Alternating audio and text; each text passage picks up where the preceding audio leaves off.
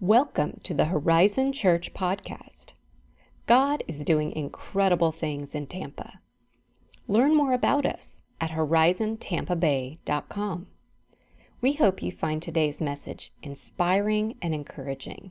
Let's dive in. Good morning.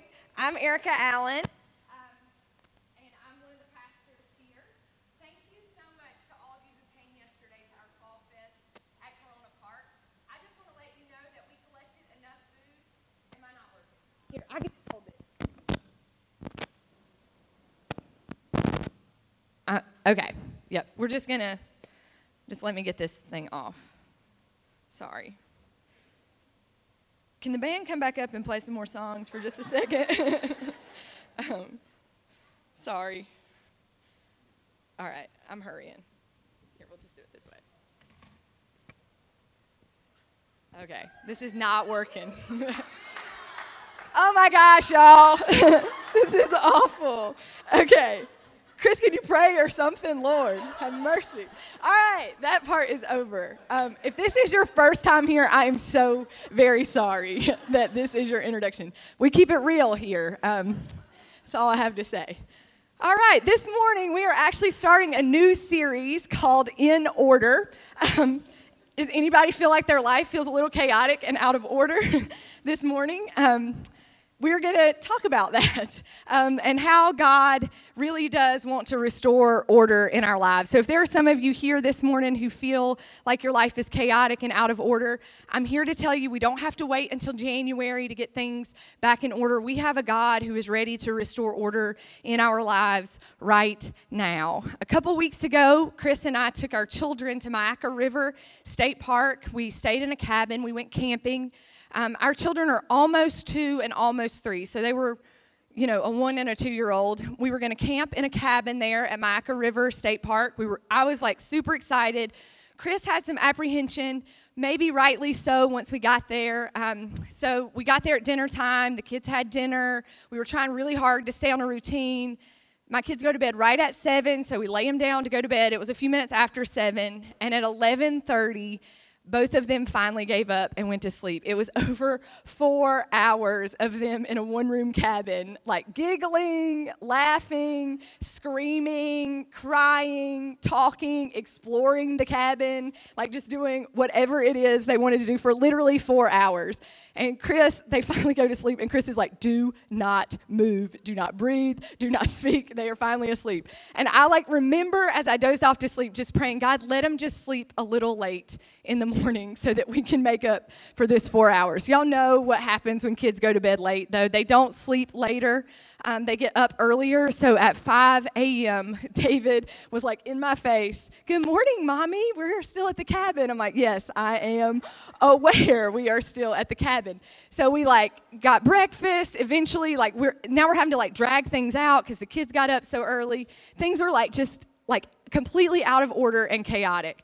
We were going to go on this boat ride at 9 o'clock, which was 4 hours after they got up. I imagined this boat ride was going to be fun, but this boat literally drove 1 mile an hour. It was hot.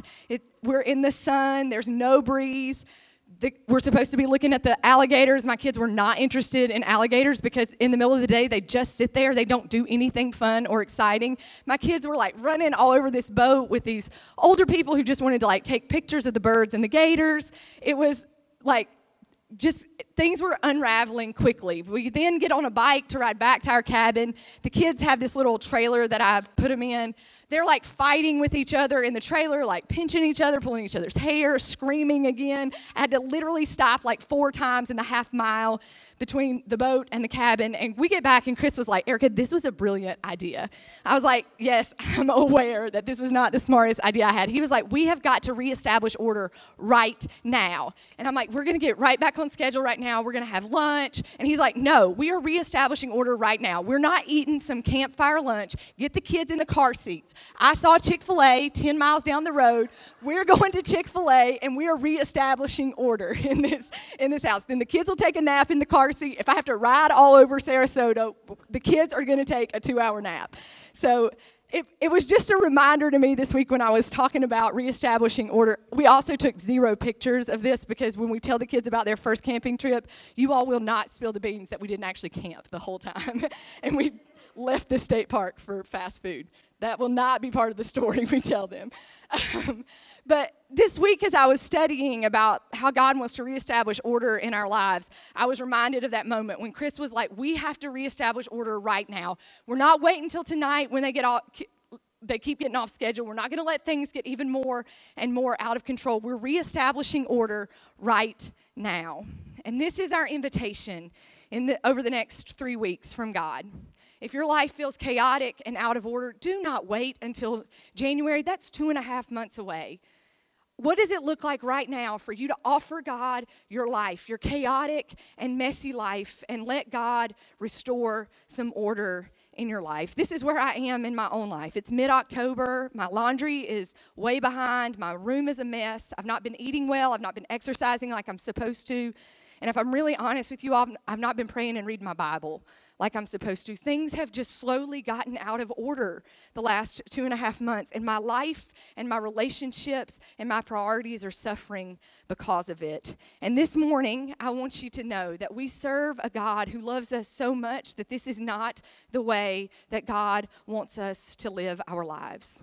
God wants us to live lives that feel orderly so that we can experience purpose and meaning, so we can do the things that really matter, shine light and ignite change. So wherever you are this morning, if your life is all in order and you're ready to go, I still hope God will offer you something this morning. But for those of you who may be here a little more like me this morning and not sure like how you're just kind of in survival mode, God's going to offer something else, something different to us this morning.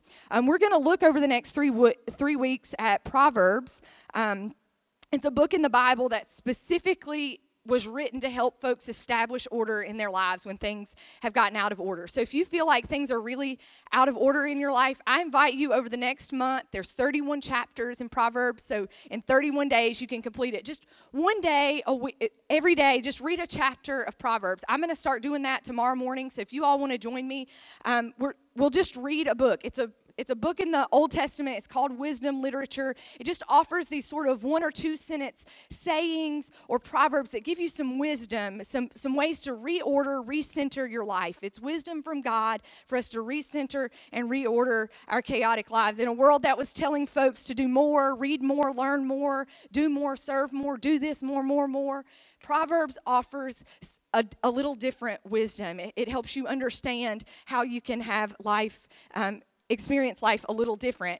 So I'm going to read to you the first part of Proverbs. It's called The Purpose and Theme. So you'll know sort of what it's about, and then we'll get into the rest of what we're going to talk about today. So Proverbs 1, verse 1, the Proverbs of Solomon, son of David, king of Israel, for gaining wisdom and instruction. So this book is for gaining wisdom and instruction, for understanding words of insight, for receiving instruction in prudent behavior, for doing what is right and just and fair. Do you feel like it's just hard to figure out sometimes what to do, what is right and just and fair? This book helps us to do that. For giving prudence to those who are simple, knowledge and discretion to the young. So not just experience can give you wisdom and knowledge, but reading this, really understanding what is offered here gives knowledge and discretion even to the young. Let the wise listen and add to their learning, and let the discerning get guidance for understanding proverbs and parables, the sayings and riddles of the wise. And then this is the whole purpose of this book. It's wrapped up in this verse. The fear of the Lord is the beginning of knowledge. Some translations say wisdom. The fear of the Lord is the beginning of knowledge, but fools despise wisdom and instruction. I think we look at that word fear sometimes and we're like, oh, be like really afraid of God or what God will do. That is not the invitation of fear. That's not how this word is supposed to be. What fear means is it doesn't mean be scared or fearful. It means acknowledge God's presence and God's power. So just acknowledge that presence and power has the power to reorder our lives. And if we're really honest, even on the days with our hearts in the very best places, offering the very best intention, we still wind up making a mess out of things often, don't we? This book, what we're invited to this morning is to really hand over our lives that we just can't order it in a way that makes sense by ourselves. To hand that order over to a God who wants to offer us something different this morning. We're going to admit our lives are out of order, and we can't keep doing this on our own. And if we're honest, right, our best efforts are even making a mess out of things. But God has the power to reorder our lives. So let's look at what that looks like to give that power to God this morning. The first thing that we are going to look at this week, over the next 3 weeks, that causes a lot of chaos and disorder in our lives is finances. And I'll just tell you that I've never been more nervous to preach a sermon. I have never, ever talked about finances in a sermon. I have been a pastor for 10 years, and I have never, ever, ever talked about finances in a sermon. It makes me a nervous wreck. This morning, though, I want you all to take a good deep breath with me. We are not going to talk about tithing and giving to Horizon. We are going to talk about our financial health. And I do believe that as we follow God, follow Jesus' love in our lives, I believe that part of our financial health is that we give and tithe to the church. We'll talk about that. But this morning, what we're mainly going to talk about is how our money does not have power over our lives anymore. I was raised by a single mom. The very first thing I remember about money is there was never enough. And you don't talk about it because it's dark and it's shameful and it's hard to talk about. I remember my mom literally having gut-wrenching pain as we looked at our school supply list sometimes, because she literally didn't know how we were going to make it sometimes in those early days. So I know that when we come to this, we are talking about something that has a lot of power over our lives. It had the power to make my mom, who's one of the strongest women I know, be scared and tremble.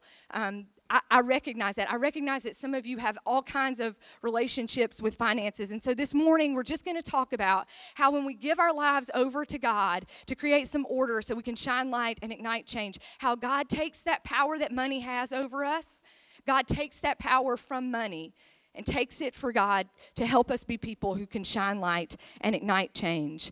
I just want you to know that I've had lots of experiences with folks talk to me about finances. I am in a young professionals group through the Chamber of Commerce here in Tampa, and every single time that we meet and have a conversation about something we could do, some volunteering or something, I watch these young people get super excited about some things, and I'm like, why are you a CPA? Why don't you go do that thing you're really excited about? Lead a nonprofit that does that. And they have this insurmountable student debt, and they just can't make that leap yet. I know I worked in a community as a pastor of retirees, and I literally once a week I had folks who were retired who would come in and literally with tears streaming down their face, they would say we don't know if we're going to have enough money until the end of our lives.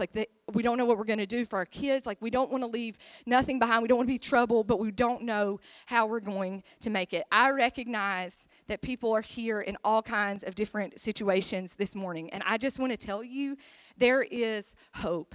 God does not want money to have this power and control over our lives. So we're going to talk about 3 mistakes, 3 sort of things that we do in our financial lives that get us in the situation where money has a lot of power over us, and then what it is that God invites us to do so that we can experience more health around our finances. The first mistake that we make, if you have your Bible and you want to turn to Proverbs, this first verse is Proverbs 1:19, and it says, "Such are the paths of all who go after ill-gotten gain. It takes away the life of those who get it." Some translations say, "Such are the paths of all who are greedy," because greed is the selfish desire for something is often very closely connected with ill-gotten gain, right? When we start to gain money, maybe you're not even getting the money unethically, but what else are you compromising to get more and more and more money? Is it time with your family or people you love? Is it time praying or reading scripture? What is greed? Greed might not necessarily just mean you're robbing money, but it robs your time, because greed will ultimately rob you of the life that you want to live. It will ultimately rob you of the deep things that you want in your life. I told Chris it was so funny this week that I was reading, and I just kept thinking money more money gives you more. But what I've learned when I was reading these Proverbs, is this money like actually begins to rob you of the very things that you think it will offer: security and peace, sustainability, right, and joy. Greed will rob you of that. The second mistake that we often do is failure to plan. So in Proverbs 21, I'm sorry, I'm going to be turning a lot today because these verses aren't necessarily in order. So Proverbs 21:5 says, "The plans of the diligent add to profit as surely as haste leads to poverty." So the second thing that we do is we fail to plan. We hastily plan and we get stuck in this survival mode before we even know what's happening. And then it steals your ability to dream. You can't dream of what might be next or what God might be calling you to do next. It robs you of your ability to dream. So Christmas is coming up, and I know that in the holidays is a time that a lot of people start to think about how they're going to spend their money right now. Go home today and think about, like, this is what I'm going to spend my money on the next little bit of the year. Do not wait until January 2020 to decide that you're going to come up with a plan of how you're going to live your life, because failing to plan ahead, failing to refusing to develop a budget or a framework that'll help you like work within what you can afford and can't afford, that puts you in survival mode. I thought for a long time that planning ahead meant I would put all these apples in a basket that I really didn't have. I really wouldn't know like what was going to happen. No, planning ahead begins to just have enough there for you to think about, like, this is the means that I can have. If you don't do that, you start operating in survival mode. So it becomes day to day to day, and you're not dreaming about what it is God might actually want to do with you in your life. I took a course on poverty once in seminary, and one of the things that a finance professor came in and said is one of the deepest and darkest things about poverty is it steals the ability of people to dream. That they get so stuck into survival mode, like where their next meal is going to come from, that they forget how to dream. They can't think about shining light and igniting change because they're only thinking about survival. And when we're not planning ahead, we begin to start operating like that. So your second mistake is failure to plan. So an easy fix here is just sit down and start to budget and think about how you're going to allot the money that you do. Chris and I have been doing that, and I don't always stick to it, but it helps us to understand what we can and can't do, and it gives us more freedom. This last mistake that we're going to talk about is a really hard one, and I just want y'all to hear me. Chris and I have a mortgage. We are in debt. It is hard to live without debt right now, and I get that. But I want you to read what the Bible says about debt. The rich rule over the poor, and the borrower is a slave to the lender. Debt robs us of freedom. I said we have a mortgage, but I began to understand that, like, we don't just own our house owns us.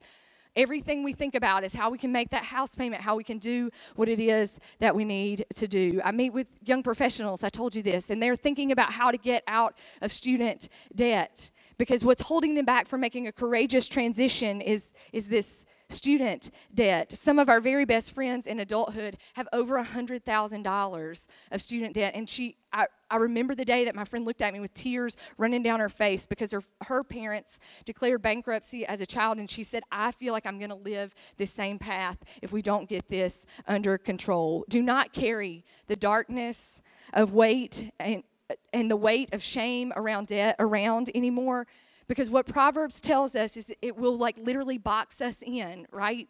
We can't be free to be who it is we want to be or who it is God wants us to be when we are in debt. I recognize that some of us have to be in debt to own our home and move towards those things. But how do we figure out ways to limit the things that we are spending our money on so that we aren't in debt? Because God does not want us living boxed in, unfree lives.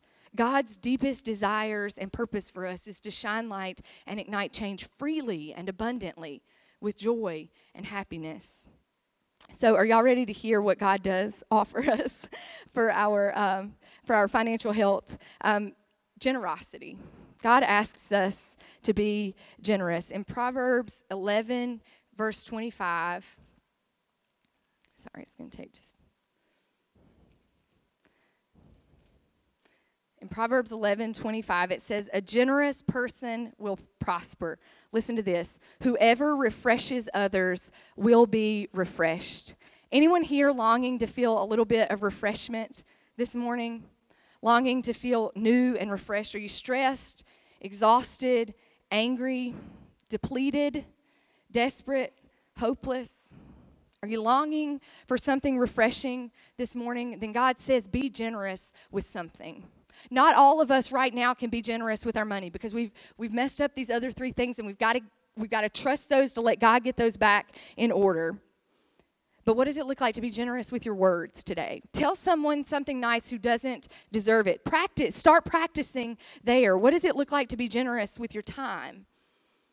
Start there if your finances aren't quite ready for it yet. Be generous with your talents. Invest in something beyond yourself. And then, what does it look like to be generous with our money? If you want it to lose its power over your life, and you are ready to live freely with the reckless love of God, you want that to have the power, then begin to be generous.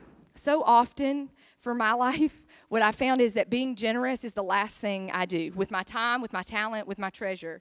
I brought an apple up here this morning because this is refreshing to me. And so often I get paid, and the first thing I do is pay my Netflix bill, right? And we have some Netflix fans in here, right? Pay my car payment. I didn't think about how this was actually going to work.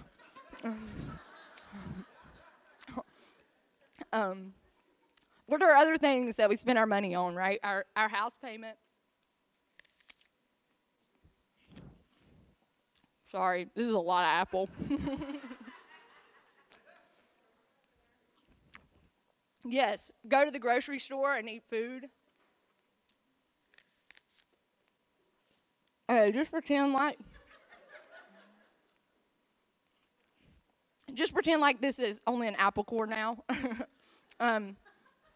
But even if it's not, who wants a half-eaten apple? Do any of you want this? No, you be generous with what you have first. Oh, good catch, Chris. I'm going to throw one more. No, Bobby, you're not getting it.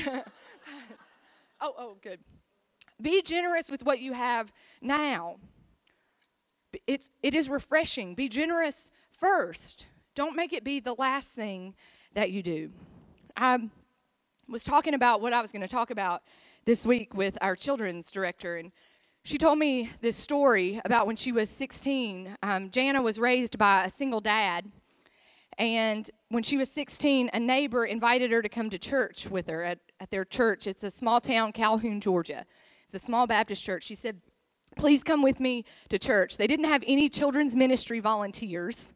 And Jana didn't have a lot of extra time on her hands, but she said, I'll volunteer in the children's ministry. Jana knew nothing about Jesus. She didn't grow up in church. She didn't know a whole lot, but she said that they were like, you are 16 and you can handle this group of 3 and 4 year olds. Would you please consider like giving of your time generously on a Sunday morning for an hour and help lead this children's ministry? And so every Sunday, Jana was generous with the one thing she had, time. There wasn't a lot of money, but she was generous with her time and her talent. Every Sunday she showed up and gave to these kids. She said what she learned when she kept teaching these kids is she started to encounter the generous love of Jesus. And she realized that you could come not knowing everything, not having a whole lot, and that somehow Jesus could use her to teach little kids about Jesus anyway. And she said the kids were always so generous and kind to me at a time when I didn't always know what I wanted to do next, at a time when I didn't always know like that I actually had something to offer to the world. These little 3 and 4 year olds told me how generous and how loving I was. And I got to tell them That you live in a world where people say you get love by doing X, Y, and Z, but that's not how Jesus' love works. You just have to show up because we serve a Jesus who offers us a generous love. Jana told me this story as our babies were playing on the floor at a play date. And I came home and I told Chris, I was like, she's going to be our children's minister in a year when we need one. And I did. I called her back a year later, and we don't offer a super generous salary, but I said, would you consider, Jana, being generous one more time and teaching kids in our community what it looks like to love Jesus? And she said, yes, Erica. And this is why I'm going to do that, because one of my very favorite verses in the Bible is Matthew chapter 6, verse 21. Jesus looks at people and he says, where your treasure is, there your heart is also. She said, I'm going to make sure that I put my treasure in the kids of South Tampa, that they will know about a Jesus who loves them generously. And she said, and what's more, Erica, is this is what I think is going to happen. That they are going to start loving others generously, because that's what happens when you begin to understand and accept and experience Jesus' love. You begin to experience you begin to share that generous love with others. And right now, the last 3 Sundays, we've not had a Sunday with less than 40 kids this whole month. Because she is teaching them generously how to love others. She needs some help, too. Can some of you be generous on Sunday mornings? Do you have an hour where you can be generous? I was talking to a woman yesterday at Fall Fest who's volunteered every single Sunday with our children's ministry the last couple months, and she says she goes home and watches the message on her computer later in the day when her kids are taking a nap. But she understands that where her treasure is, her heart is also. If it's not that, what is some place or some way you could be generous today? Tomorrow, and the next day? How is generosity the first thing we're thinking about and not whatever is left over? Because nobody wants your half-eaten apples. God can still do something with it. But if you really want to shine light and ignite change, start offering your best first. Start being generous with your best first. When Jana was telling me that her favorite verse was Jesus' words about where your treasure is, your heart is also, I couldn't help but think that Jesus was betrayed for 12 shekels of silver. He understood, right, what it was like to be betrayed for money. And I watched myself figure out ways to comfort myself with money or other things instead of serving God. And so I just ask you this morning, what does it look like for you to let go of the power that money has on your life and give that power to God, who desperately wants to reorder your life in a way that helps you shine light and ignite change for a world that needs it? Will you pray with me? Gracious and loving God, we give you thanks for your generous love for us. For those of us this morning who are depleted and feel like we can't be generous with anything because we are exhausted and empty this morning, God, remind us that even when we come empty, your generous love is enough for us. And beyond our wildest dreams, you will use it to offer something to the world through us. Thank you for your generous love for us. Amen. Thank you for listening to the Horizon Church podcast. If you are in the Tampa area, consider joining us one Sunday. You can also be a part of shining light and igniting change by financially supporting the ministries of Horizon Church at horizontampabay.com/giving. Thank you again for joining us